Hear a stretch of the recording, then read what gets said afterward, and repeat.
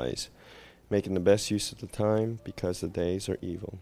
Therefore, do not be foolish, but understand what the will of the Lord is. Next passage is from Matthew 6:25 through 33.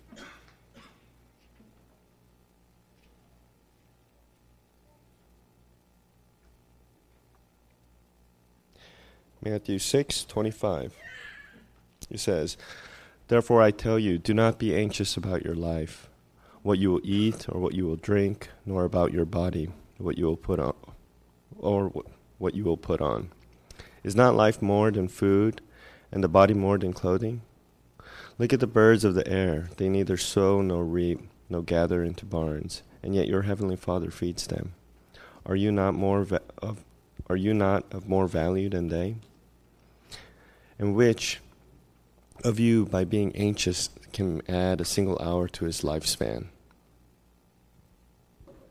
It's the word of the Lord.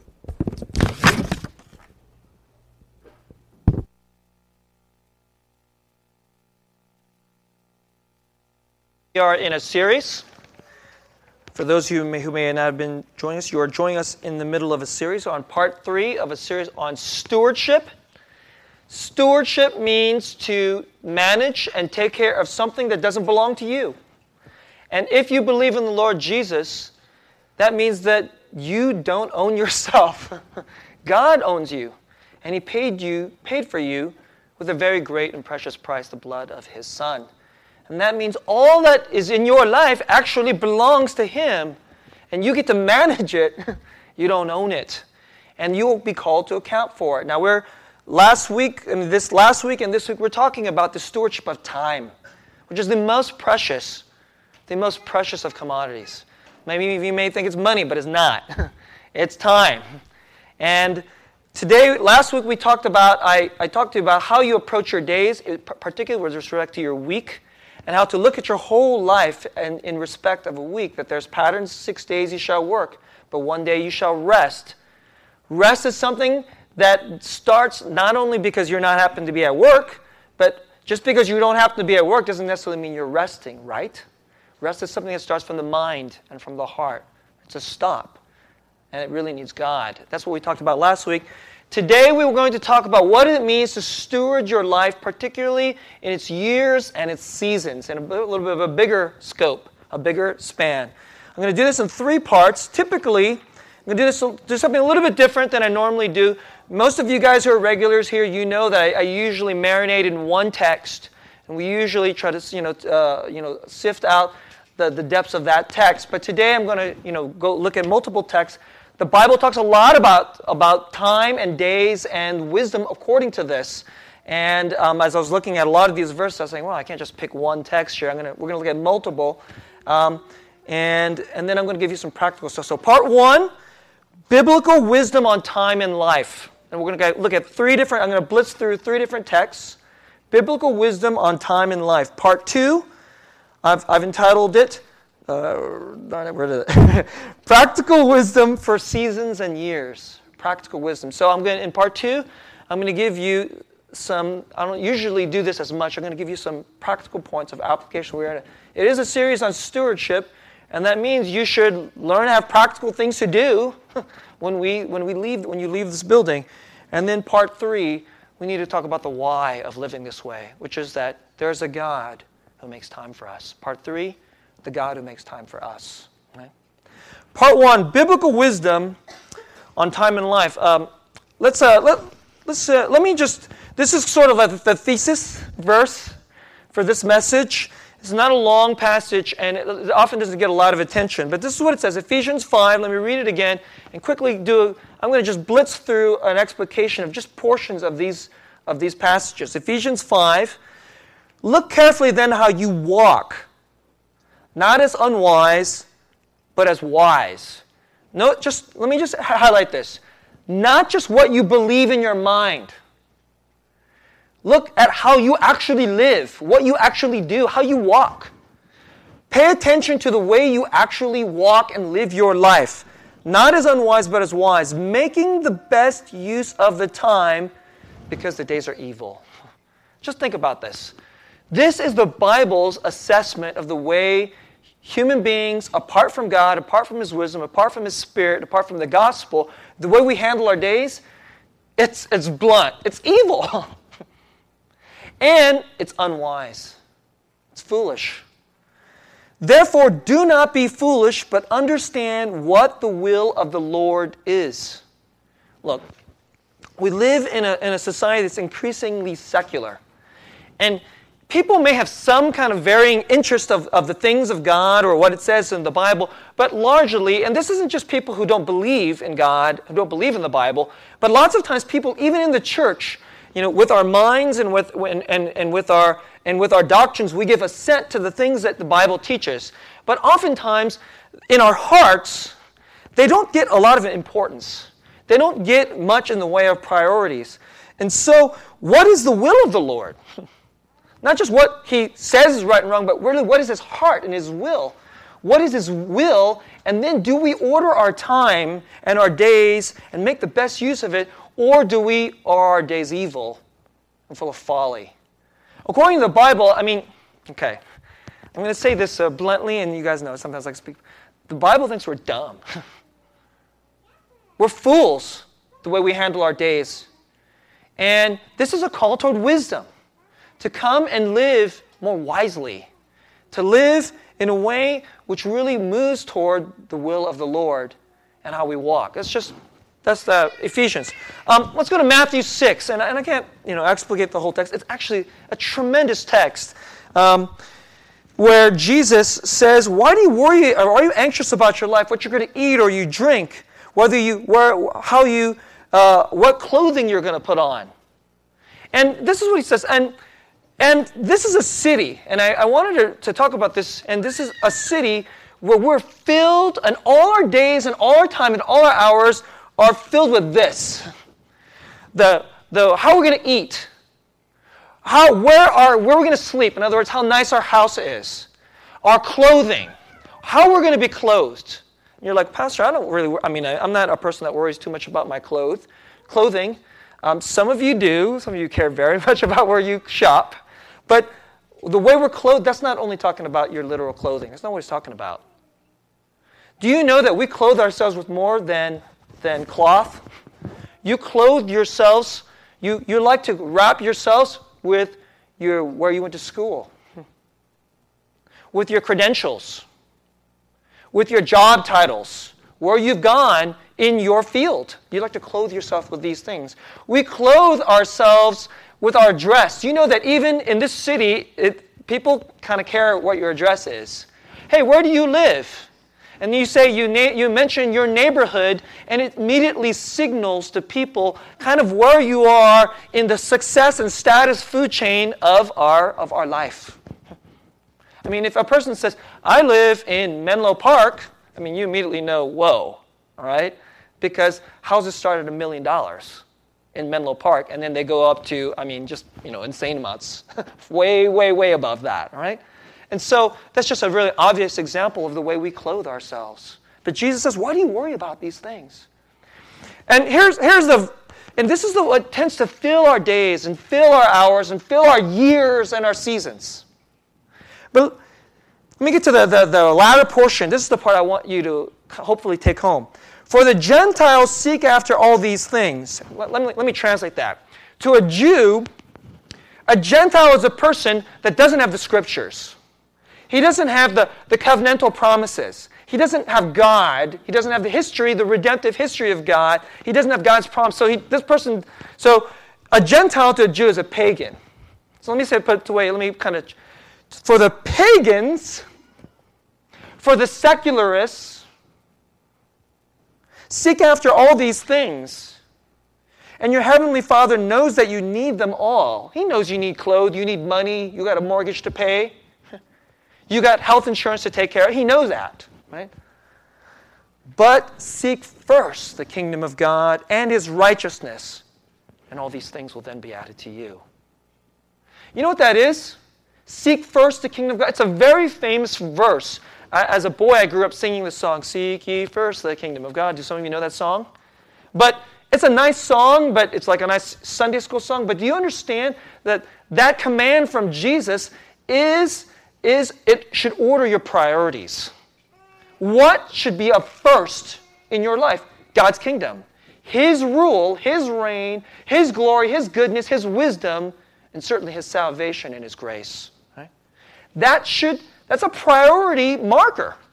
And if that is a priority, that should shape your time. That should shape your days, should it not? Now let me say something to you which I hope won't hurt too much, okay? Your priorities are not shaped by the things you want and like in your head. You can say, this is what I care about. These are my priorities. But that's not the way we really know a person's priorities. You know how you know a person's priorities? Where your time goes. This is the most precious commodity that you have. And whatever your heart, not what your head, but what your heart. Because your fears, your greed, your desires, your hopes, your dreams, that's the stuff where your priorities will go. Wherever your time goes, that's where your priorities are going. And does your time reflect, does your days and seasons reflect that the kingdom of God is first? Does it? Does it? That's a hard thing to think about, isn't it? We live in this vortex. Our sister Madi prayed in the first service, Lord, we wake up every day and there's so much noise being shoved at us. And the noise is all the stuff that Jesus says. Why are you so worried? Like the secularists and the pagans. Do you not hear my voice? That there's something far greater of worth. And your time and your energy has to go there. And you have to reorder your time and energy and your priorities. And it should reflect in your days and your years and your seasons. One more text. If you have your Bible, go to Psalm 90. All right?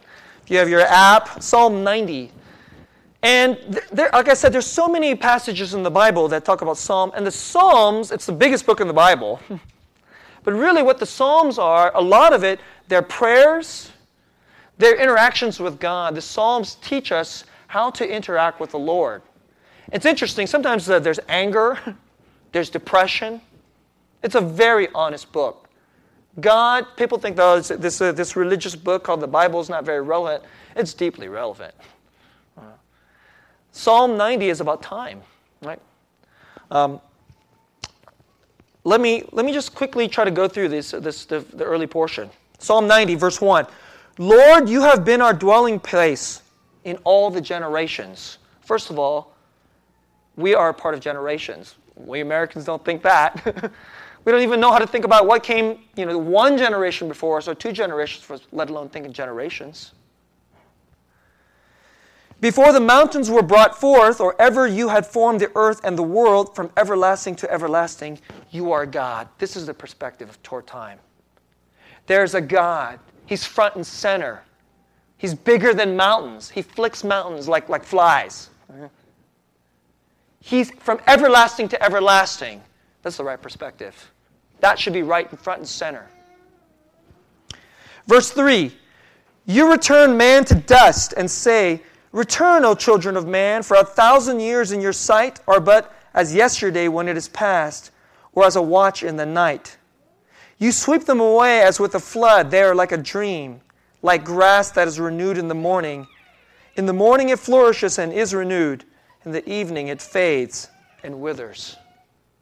Quickly, two things. One, your life is short. It's like grass. Flourishes, then wither. Your time. Some of you who are young, who are thinking like, I've got a lot of time with the Lord. I'm going to live to many, many old ages. Let me just tell you, just talk to anybody 10 or 20 or 30 years older than you. They will laugh and scoff at you if you think you have a lot of time. They know it's short. But here's the other thing.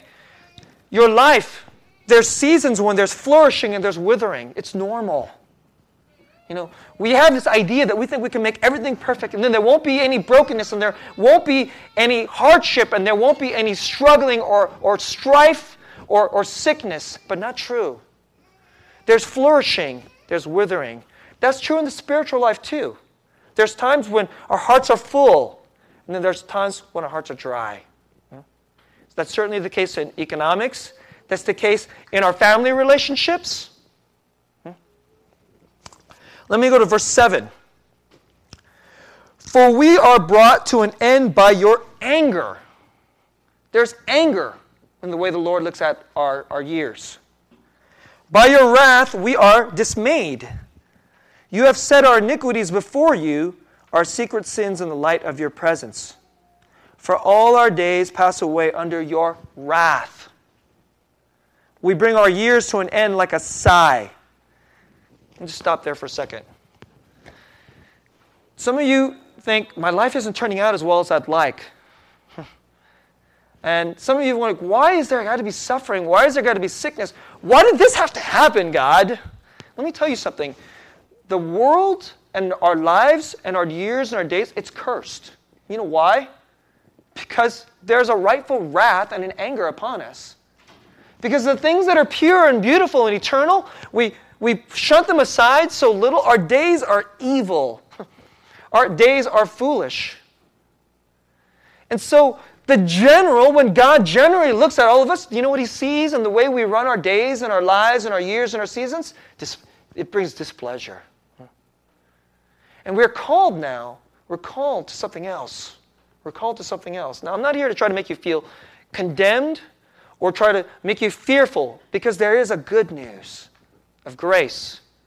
But I want you to understand that when God looks at all the hustle and bustle of our days, I think about this a lot when I listen to the news. This is what the big shots in our society thinks is really important to report as news. And sometimes I'm thinking, is this really that important?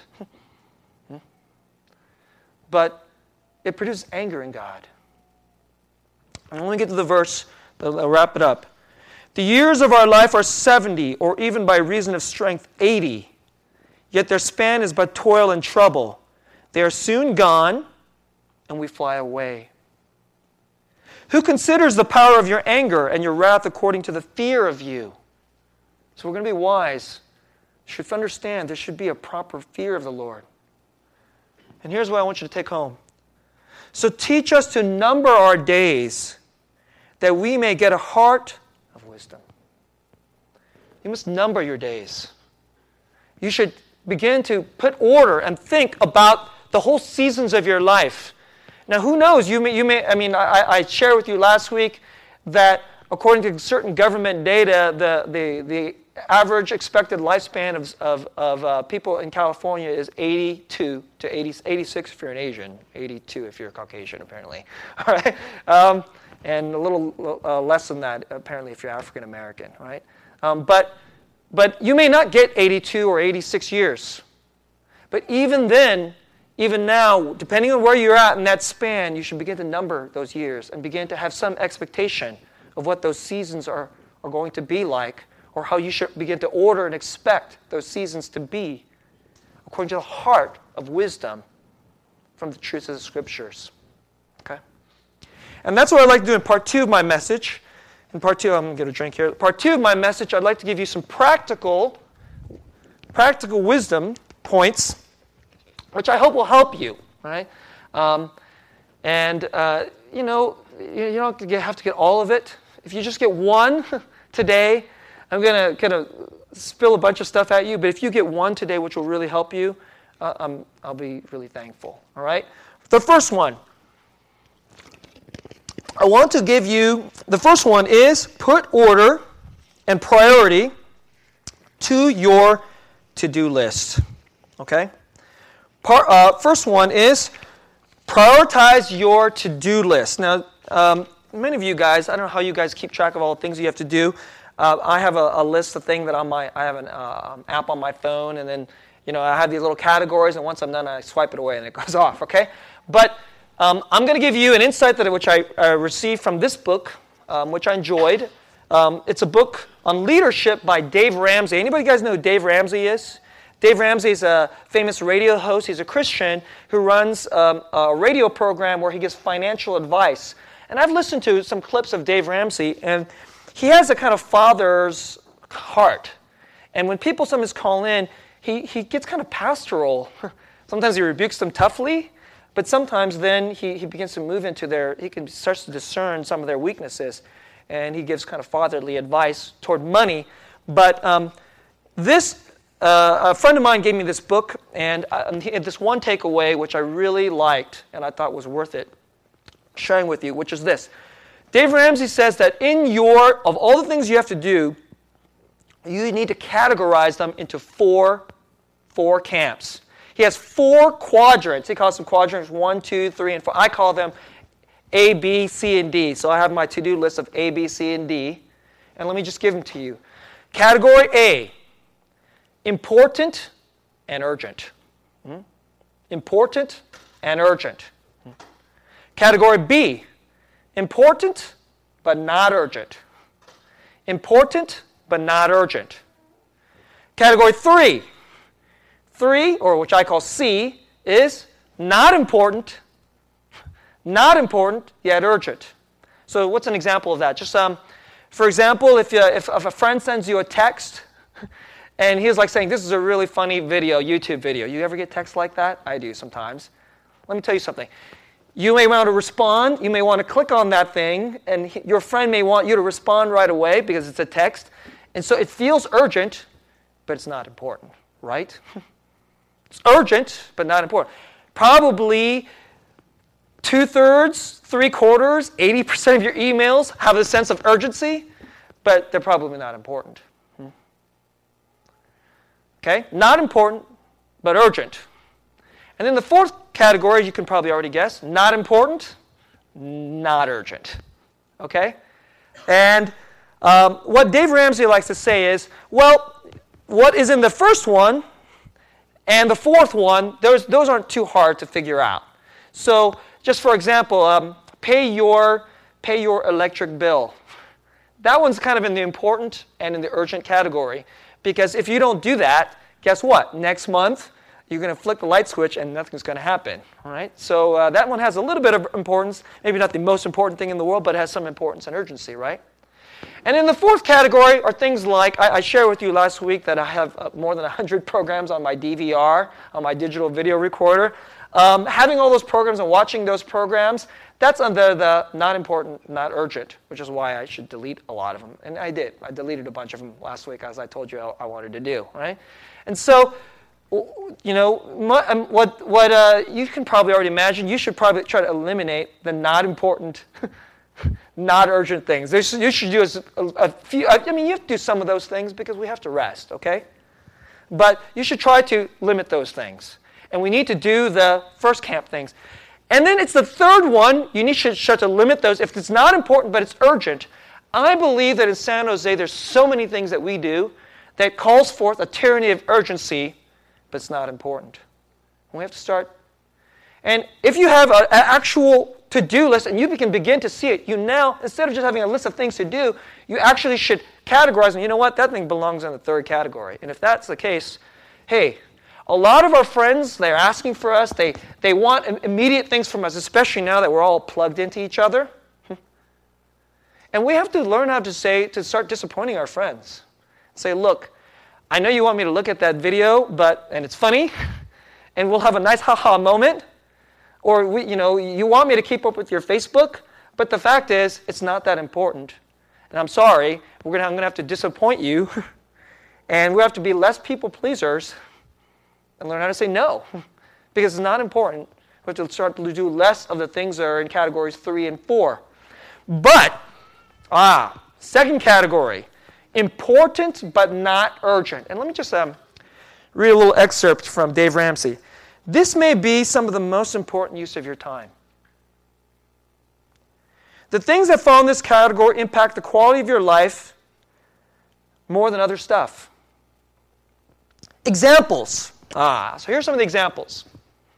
Exercise. Feeling guilty already? Important but not urgent. Strategic planning. Goal setting. Reading some nonfiction book that may feed your heart and wisdom and soul. Or 3. Prayer. Now you should really start feeling guilty, right? Prayer. There's a tyranny of the urgent, so what drops off? Prayer. Most of us probably have pretty lame and sad prayer lives. Doing your will or estate plan. That's actually quite important. All of you young people, you're like, what are you talking about? Okay. Do your estate planning. Very important. Saving money. He threw an interesting one in there. Having your oil change in your car. Do you guys delay changing the oil in your car? That's probably a bad idea, right? Going on a date night with your spouse. Let me throw a few more in there. How about one-on-one time with your child? By the way, if your child is in their 30s or 40s, it still applies. If you have 3 children like I do, one-on-one time thing is actually very important. Why? Because they're going to go, well, my number 1 is really good in school, and number 2 is really athletic, but I'm not any of those, so what am I? You know how you tell your child, you're still special? You are beloved. One-on-one time. I think it's very important. He goes on to say, we can all agree that things that aren't urgent but are important may be some of the most important activities we engage. The problem is we live in a society where the urge is to be in motion, frenetic motion, at all times, and it seems to be the spirit of the age. Isn't that true? There's something about this category 2 activity that causes you to pause and let a breath out, sigh. Activities like the ones mentioned above are the building blocks of a high-quality life. Don't you want a high-quality life? That's what the Lord wants for you. I like this part too. The interesting thing is if you avoid category 2 activities, eventually they will move to category 1 and become urgent.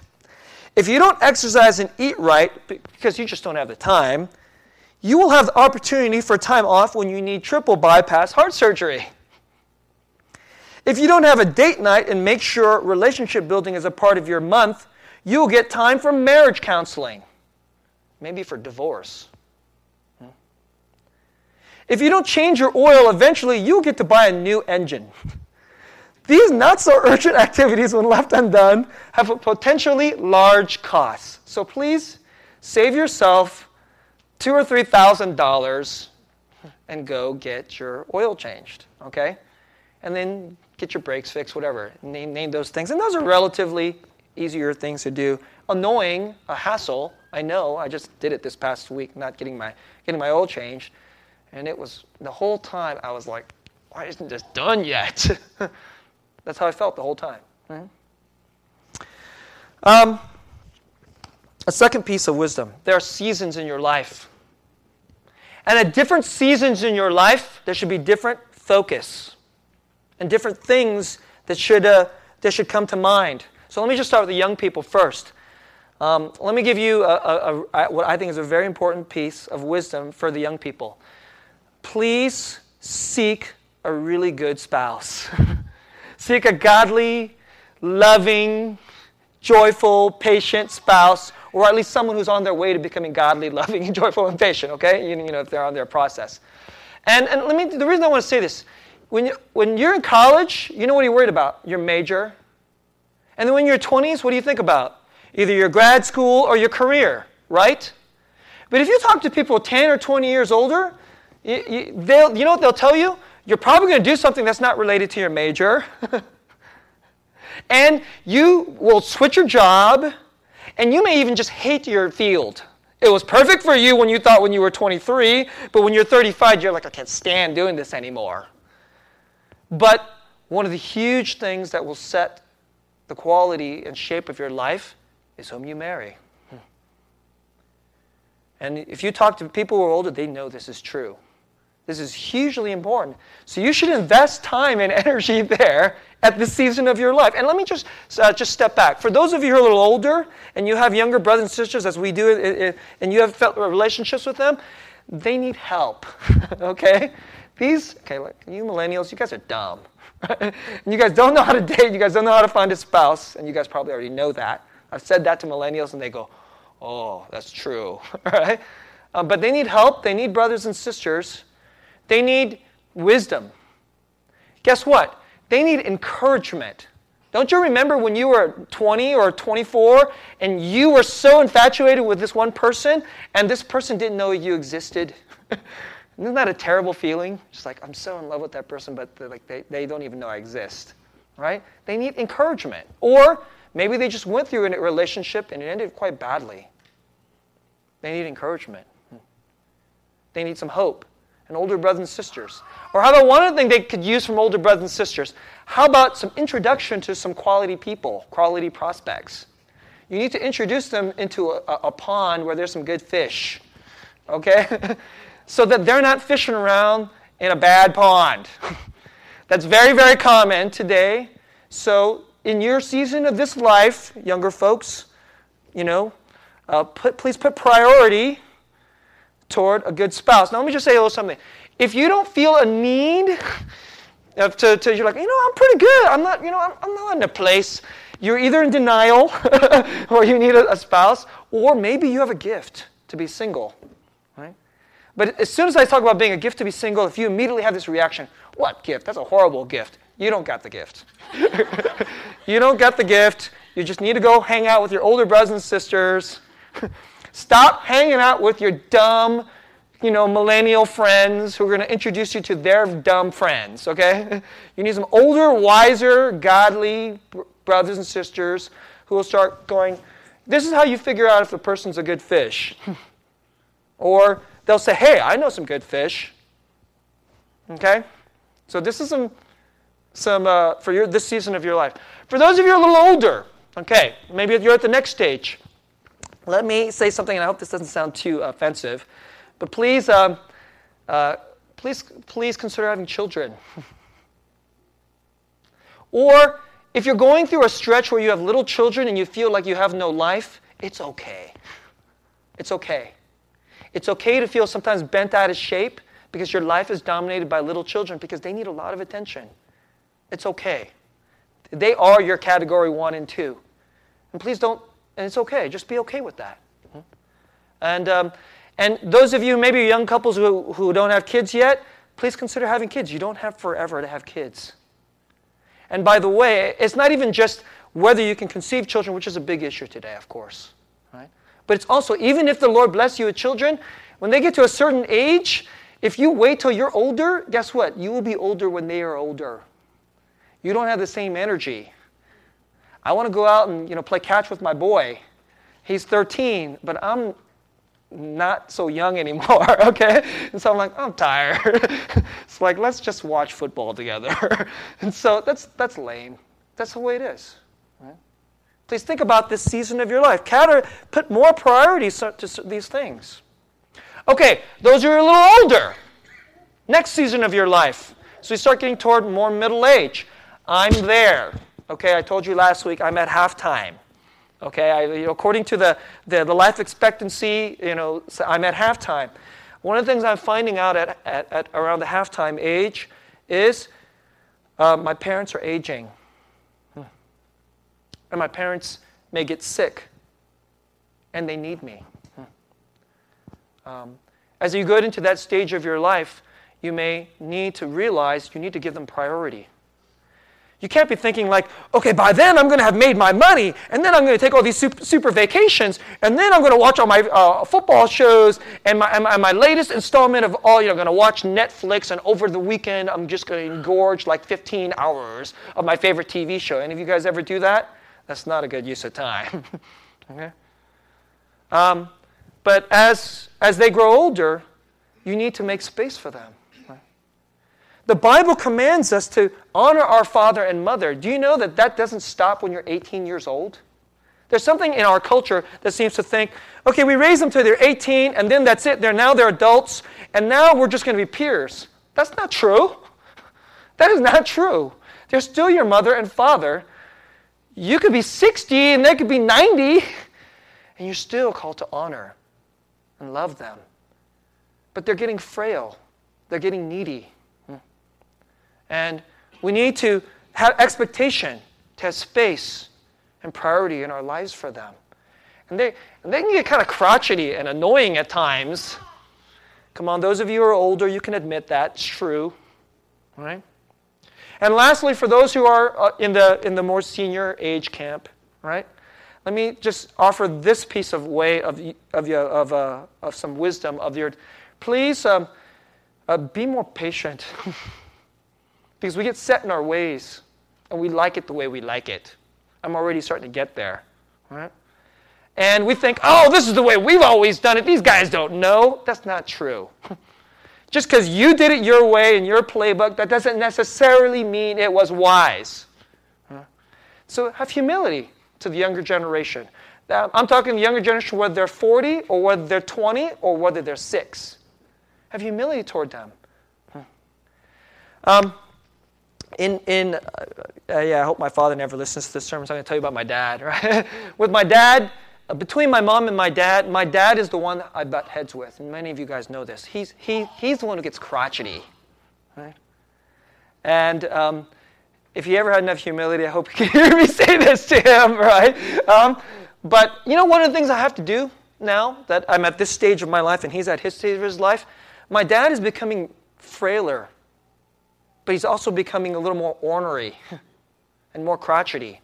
And one of the things that I and my brother and my mom, you know what we do? We kind of manage my dad. And I don't mean that in a mean kind of way. When my dad is in a good mood, he's the sweetest, coolest guy. He's great to be around. But when he's not, oh gosh, I wish I was far away. And he can sometimes get angry and pull out the verbal knives, and he knows where to stick that knife. And that is the last thing I want my dad. I do not want to see verbal knives come out because he knows where to hit me with those things, and it hurts. So my brother and I, we kind of, before he starts sinking toward the bad mood, we start to manage him. He doesn't know that we do this. But when I was a younger buck, I would just fight him.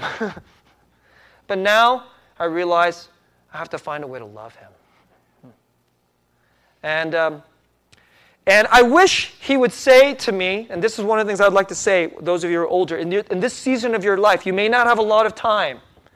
Those of you who are middle-aged, you don't have a lot of time with your parents. For those of you who are older, you may not have a lot of time with your son, your daughter, your grandson, your granddaughter. I wish my father would say to me, son, I need you. I wish you would come over and spend some time with me. You know, I need you. That's not how he says it. You know how he says it? He says it in this kind of passive-aggressive, mean way. He says to you, well, you and your wife are so busy, you know, you never come around and see us. You know, like, you're just so busy, you never spend time with us. That's what he says. And I'm like, why'd you have to say that?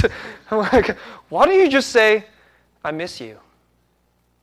I need you. Because it's hard for him to be vulnerable to me. But if he did, man, it would deeply, deeply move me. And actually, my dad, if we go over to his house, my dad, you know, pays attention to the kids for about 10 minutes. So he's not even good. But you know what? He pays attention to them for 10 minutes, but for the rest of the day, you know, we may be at his house for 2 hours. He pays attention to the kids for 10 minutes, but for the rest of the day, he's happy. Right? And he may, annoy me after the first hour. But that's part of the season. Seasons. Okay? A third point, which I hope that you will take to heart. This morning I shared with you that we have a sister whose father has a brain aneurysm.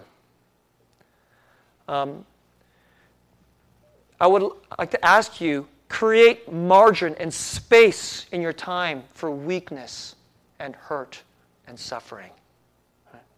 And this is going to actually ramp up as you grow older and as you know more people and as you go closer to more people and as the people around you grow older, there will be more weakness. There'll be more frailty and suffering.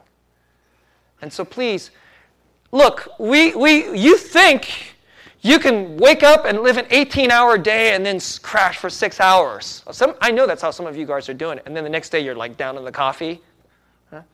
That's how you guys think you're doing. You think you have this long to-do list and you're going to jam them into that 18 hours, but you know what that means? That means there's no margin. There's no space.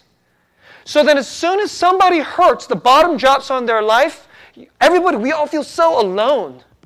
Because now we feel like I'm going to impose on their life because they're so busy, there's no margin in their space. And so now we're all lonely.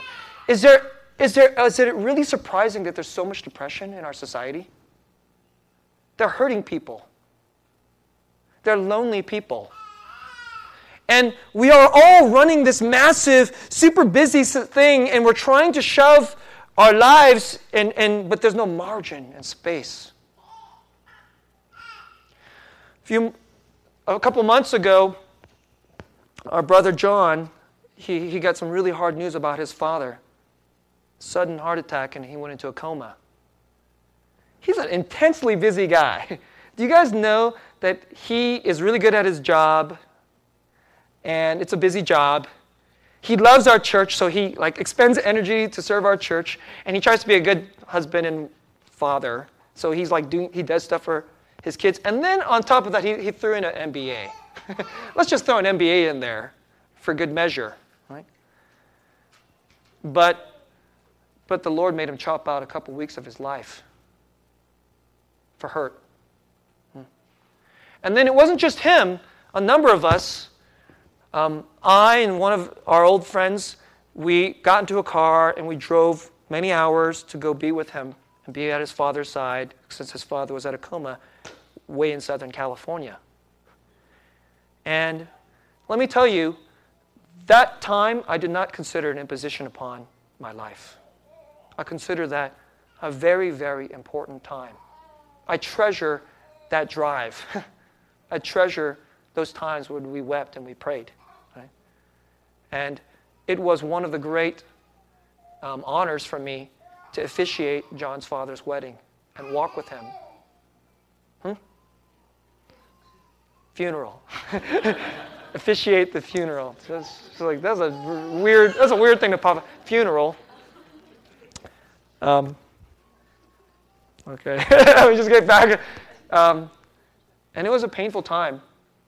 John's father was sort of like a distant uncle to me. He treated me like a nephew. And yet that period, and we would walk with our brother in his grief. That is such an important period. It is a tremendously important time. And I ask you, create space and margin. And as you grow older, please be more and more mindful of that. Margin for weakness and hurt. Right? One last piece of wisdom, and then I'll get to the final portion of my message. Right? And that's to seek ye first the kingdom. Bring the kingdom. And 2 practical points on this. Number 1, please don't cut short your church. And I'm not talking about the church as in religious observance. I'm talking about the family, the people of the church. Give them energy and time regularly in your life. And we know, at least in our church, we try not to suck people in and make them feel guilty for doing, you need to do more. No. We very much try not to do that. But I want to ask you today, give time to your brothers and sisters to laugh with them, to cry with them, and then, of course, be with them when they hurt. And then they will be with you when you hurt. Right? Worship and drink in the gospel. And the other second piece of wisdom on seeking the kingdom, seek your missional purpose.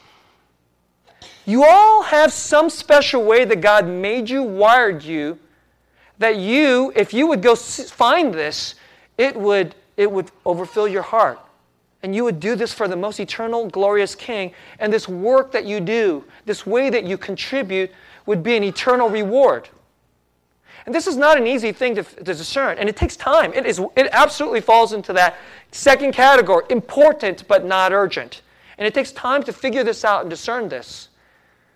Just to give you an example, years ago I was watching this documentary on TV, and they were talking about ways to contribute into the community, and there was one story of an older gentleman. I think he was in his 70s or something like this, and he was Caucasian, he was gray, And he was a shorter guy, and he had a limp. He required a cane. And he lived in one portion of the city, which was a nicer portion of the city. But every week, he went into a poorer portion of the city. And he volunteered for a literacy program. And every week, he would sit, and in that portion of the city, everybody was black in that portion of the city. So imagine, there was this, he couldn't drive anymore.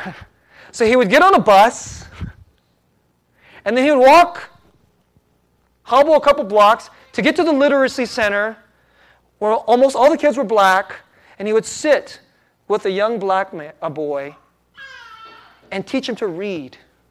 And he started doing this when he was about 60 after he retired, and he found out that he just loves it.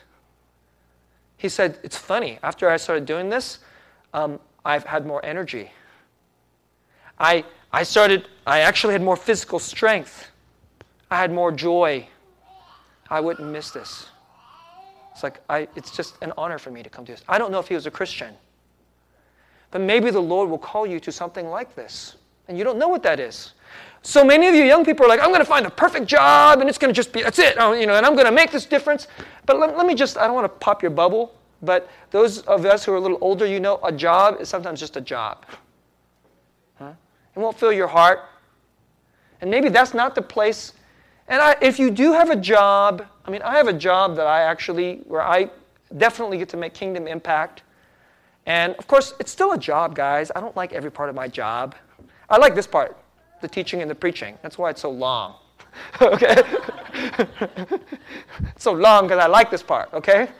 And I'm thankful to you that you endure this verbose, foolish guy, right? Who talks too long. And if you get that, that's wonderful. But many of you may not get that. You just have a job. But maybe there's some other place the Lord could use you in His kingdom. And you'll find that God's wired me to have this mission.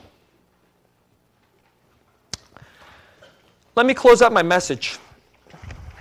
Part 3. No. All right. Part 3, the God who makes time for us. I've thrown a lot of things your way about things you can do and change your life. And for those of you who are regulars at our church, you know that I don't normally give you a lot of to-dos. I give you a lot of what to-dos, and I don't usually do that in most of my preaching. Let me close my message with the why. Why you should want to begin to take some of these wisdom points and reorder your time and your seasons in your life and your years this way. Look, in this city, we have this dream that we chase. I'll be healthy, I'll get the grades, I'll go to a good school, I'll make good money, I'll buy this ridiculously expensive house, and in the future it'll make me rich because the equity will shoot through the roof. And then I'll get the stock options, and I'll have the perfectly healthy and pretty wife or husband, and then we'll have the perfect kids.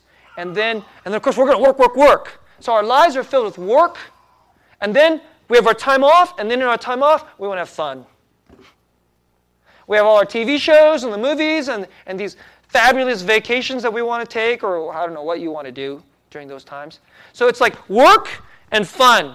And if we get maximal, perfect work, and then maximal, perfect fun, and then somehow we fall in love somewhere in there, then we'll have had a really great life, right? Wrong. Let me just tell you, that's not true.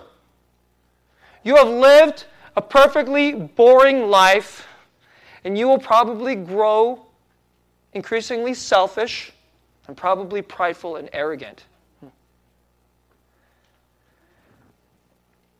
God, when He made human beings were made to be, we were made in His image. The design of who you are, what you are, is to be in God's image. So if you want a full life, your life is supposed to come back and reflect Him, reflect His image. If you want a rich, meaningful, joyful life, your life has to come to find and reflect Him. And let me show what is God like? God, in eternity, there's no sin, There's no stupid people. There's no cancer. There's no cars that break down. There's perfect unity between Father, Son, and Holy Spirit. Perfect wisdom. Nobody's screwing anything up. And He doesn't need us. But then you know what He did? He made creation. And then He invented time. And you know what time is? It's space. It's space for us. And then He invites us to come and spend time with Him forever. He didn't need to be around these weak people. He didn't need to be around selfish morons who are constantly thinking about their idolatries and their money and their comforts and my success and my perfect kids and all this other stuff. He didn't need to do it this way. But you know what He did? He made incredible margin. The ultimately rich and omnipotent God came down, and He spent time with a lot of dumb people. He moved into their weakness. He endured their sin and their sorrows and their stupidities. And He ultimately came and He set aside time to go to the cross. Listen, if you get all your perfect life, your so-called perfect life, let me ask you this question. You're perfect, your wife is perfect, everything around you is perfect, your house is perfect, mortgage is paid off, everything is perfect, perfect, perfect. Great. Okay? Let me ask you something. How will you know how deeply people love you? Because they say so? You're so perfect. I love you. Well, maybe they loved you because you're so good looking. Maybe they loved you because you have money. Maybe they love you because your parents were nice. Huh? Maybe they stay with you because, well, hey, as long as I stay with you, I get to go to Hawaii. Huh? How do you know when somebody really, really loves you and makes space for you? Only when there's hurt. Only when there's weakness. When someone has to sacrifice and set apart and make time for you. The God of the universe, King of kings and Lord of lords, on that cross, He said to us, the weakest, the most frazzled, the most foolish, the most idolatrous, I love you. I make time for you. I make an eternity for you. And if you will live for Him and order your time for Him, your eternal time for Him doesn't start after you die. It starts today. And your heart can become wise, and you can begin to image and reflect God. And you can have a rich and full and deep life that'll be more joyful, more meaningful, more good and beautiful than you can ever imagine. That's the will of God that we must take in to be wise. Let's pray.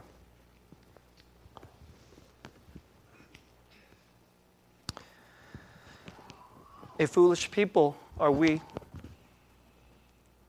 We living for temporality, constantly enslaved by the urgent, including the unimportant things that are urgent. Father, forgive us. And I pray, Lord, we plead Jesus, His perfect obedience, His deep humility. We thank you that He gave us margin